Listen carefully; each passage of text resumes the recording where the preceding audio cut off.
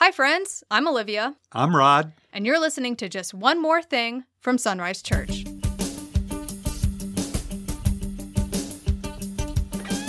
Welcome, everyone, to another episode of Just One More Thing from Sunrise Church. In today's episode, we are covering the November 5th sermon titled To Be or To Be Better. And this is a continuation of our series on assurance. But you looked at a whole book instead of just one passage dealing with assurance. You covered basically the entire book of James. So why was that kind of the next step in this series for you, rather than maybe like one passage here or there? So whenever you bring up the concept of assurance, people will make a distinction between different types of faith. They will talk about active faith versus inactive faith. They'll talk about sincere faith, genuine faith, as if there are these distinctions, these shades of faith. But the Bible just talks about faith. It just says faith. And so inevitably people will point to the passage that we covered, James chapter 2 and verse 14. They'll say, well, look, even the demons have faith, and yet we know they aren't saved. But in order to understand that one verse that everybody throws at you, you need to really understand the entire book. And we said the reason he wrote this book was because their faith is being persecuted, and God does a good work in that. And his desire was that they would be complete and mature. And so we have to look at it that way. And then we looked at the word saved, and we're probably going to go back to that in this podcast at least a little bit. So that's the reason that I felt like we needed to look at the book of James, is because people will make that distinction between different types of faith. And this is not a new issue. I mean, it goes down through church history. I mentioned in the sermon, Martin Luther had a very big problem with this book. And hopefully in the sermon we reconcile that, because Luther loved the book of Romans. And in the book of Romans, Paul is talking about how we are justified before God by faith. And in the book of James, James is talking about how we're justified before man by our works. And if you make and understand those distinctions, I think the book just opens up to you. I probably did not say enough about proverbial sayings, the proverbial nature of the book of James, because he's really trying to just give us wisdom on how to live as believers in this life, taking care of the orphans, the widows, not backbiting, not speaking against someone, just some very practical advice. I felt like it was necessary to go there because in this series, someone has already brought up that passage to me. So I felt like I needed to deal with it and deal with it in a more complete manner. And that's why we covered the entire book of James. So similar to another sermon that you had done where you went through and you color-coded the different pronouns so that we could get a better grasp on the passage and what it's saying, who it's referring to. In this one, you had several things underlined, like brothers and sisters, just pointing out, throughout the whole book, he's talking to believers, he's writing to believers. But another thing that you did was you drew out an analogy that James presents when he says, just like the body without the spirit is dead, faith without works is dead. So he's making a comparison there. He's creating an analogy. James uses a great illustration because people just quote the last half of that. Faith without works is dead. And dead faith can't do you any good. Dead faith can't save you. But they never ask the first part of that. As the body without the spirit is dead, and they've got to wrestle with that. Wrestle with that first. What is going on in that type, in that analogy right there? I find that most commentaries, they just blow past that to state the obvious that faith without works is dead. But when you think about it, okay, the spirit inhabits a body that was alive. And so at one time that body was alive. And so I end up breaking it down to, is the spirit, and asking the question, is the spirit validating the body in some way as being a real body, a true body, or is it animating? And I think the only relationship between that spirit and the body is it animates it. It gives it life.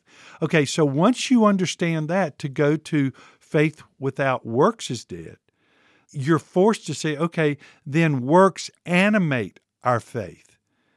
But everyone uses that as works give evidence of our faith. Works verify our faith.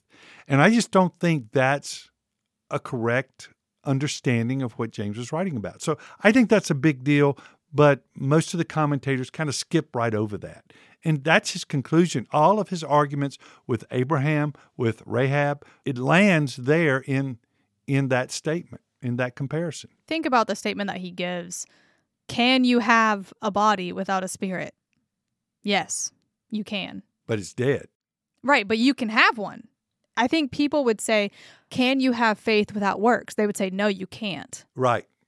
They would say that. Right. But that's, I mean, James is clearly equating the two. That's and right. If you go back to the first one, can you have a body without a spirit? Yes, it is possible. I mean, when cops come up to a scene and there's a body there, it's still a body. It's not like, oh, what is this substance now? I don't know what this is now. But you would never say this body was never alive. Right. You'd never say that. And so you wouldn't say that it's something other than a body. Correct. It's still what it is. It's just, like you said, it's not animated. But then, like you said, when people get to that second part, they completely ignore what they just read and think about just faith and works and say, oh, well, you can't have faith without works. So works have to be there in order to show that there was faith at all. But and at that point, their theology hijacks the text. And they read into it what they want to see. Another thing that came up in James a lot that you emphasized, which I think was helpful, was the word save, how James uses the word save. And I think in one instance it was translated restore. Yes. But I think the rest of them was save. And I think that's helpful to show that this same Greek word, which is sozo. Yes. So the same Greek word is used in all these instances. In some places it was translated restore. In other places it was translated save. But it's helpful to know that just because we see the word save doesn't mean that we're talking about eternal salvation. It's just like in English, you can save money, you can save time, you can save somebody's life, but those don't all mean the same thing. But one thing that I did want to say just for the people listening is that there is an app that I know Jonathan uses it and he loves it. It's called Literal Word, and it has ESV, NIV, I think maybe NASB, and the King James. But if you use this app and you're looking at a Bible passage, you can highlight a word and it'll show you the Greek behind that word. And then it'll also list out all the other places that that word is used. And it'll show you kind of like if you looked up, Webster's dictionary, it'll say first definition is this. This is all the places where it's used in that sense. Second definition is this. This is all the places where it's used in that second sense. So that's it's called Literal Word. It's a free app that I think kind of does what you were doing in the sermon where you were highlighting and noting all the places where saved is used. And then this does it not only in the same book, but it would go through and say, okay, James uses this word save.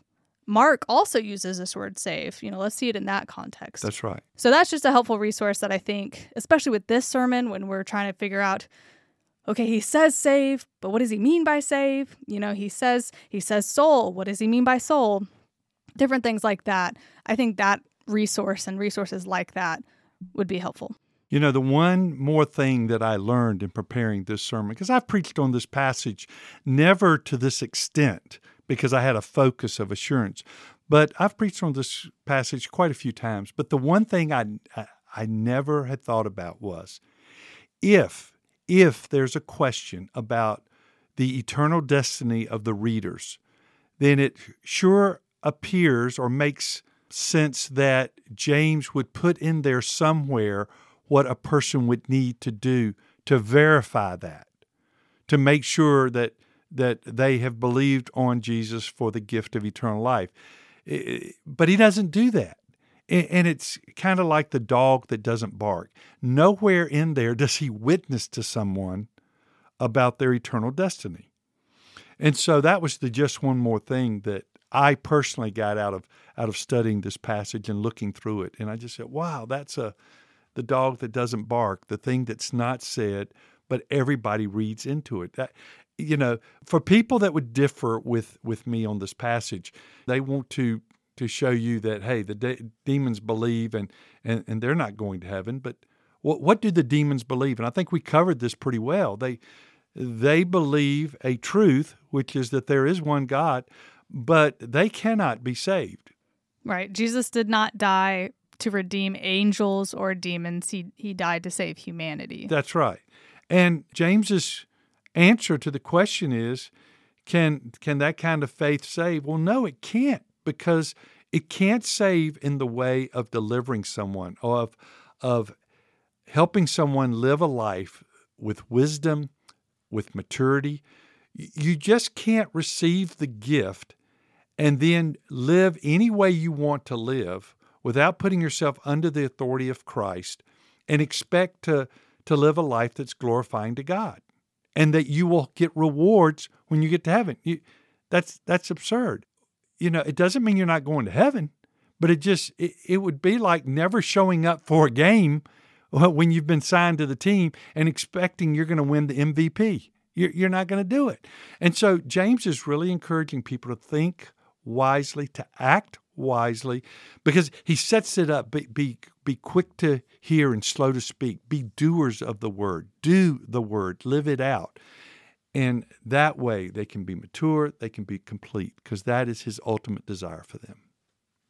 I think just one more thing from this, and looking at James specifically in the context of assurance, which I haven't necessarily done before, is in chapter 5 when it talks about whoever turns a wayward sinner, which you emphasized, we're talking about a believer, turns a wayward sinner from his wanderings and brings him back, will save his soul from death and will cover a multitude of sins. That's James 5:20. But when I was looking at it in the context of assurance, what stood out to me for the first time was, okay, when you see soul, it's like, oh, well, we got to be talking about eternal salvation here, because, it's the soul. But if you look at it, your soul doesn't die. Your soul lives forever. Whether your soul is living in eternity with God or separated from God, that's right. Your soul never ceases. The cessation of the soul is a heretical view that, there have been a lot of councils. That we denounce. There's a lot of councils that have knocked that down. But your soul doesn't die. So when you see a passage and it says, save his soul from death, well, hang on. The physical body, that can die, sure. But the soul in the eternal sense can't. So when I was looking at that, I was like, oh, it clicks. It's so easy. It's so clear. There was no confusion when I read it because I was reading it with a better perspective. And when the New Testament uses soul most of the time, I think I can go out on a limb here and say, he's talking about a life. We looked at that in 1 Peter or 2 Peter. He's talking about a life. For us to come alongside and walk with someone who is a believer, who's struggling, who needs wisdom, it's just like a baby born. A baby born cannot survive on its own. It needs nurture and care.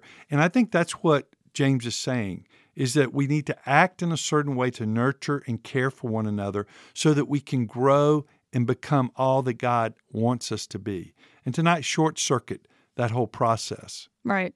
So I thought this was a very helpful sermon, and I hope other people did as well. And if you have any questions, anyone who's listening, if you have questions about the sermon or things that we covered in this podcast or anything about assurance, I know we have a couple questions that have come in that we'll cover later. But if you have any questions, just email us at ask@isunrise, the letter I, sunrise.org, and we'll address those questions and hopefully clarify things for you, because this is, like we've said before, a very important topic that we hope you can get a good grasp on. So thank you for explaining that a little further, and thank you all for listening to another episode of Just One More Thing from Sunrise Church.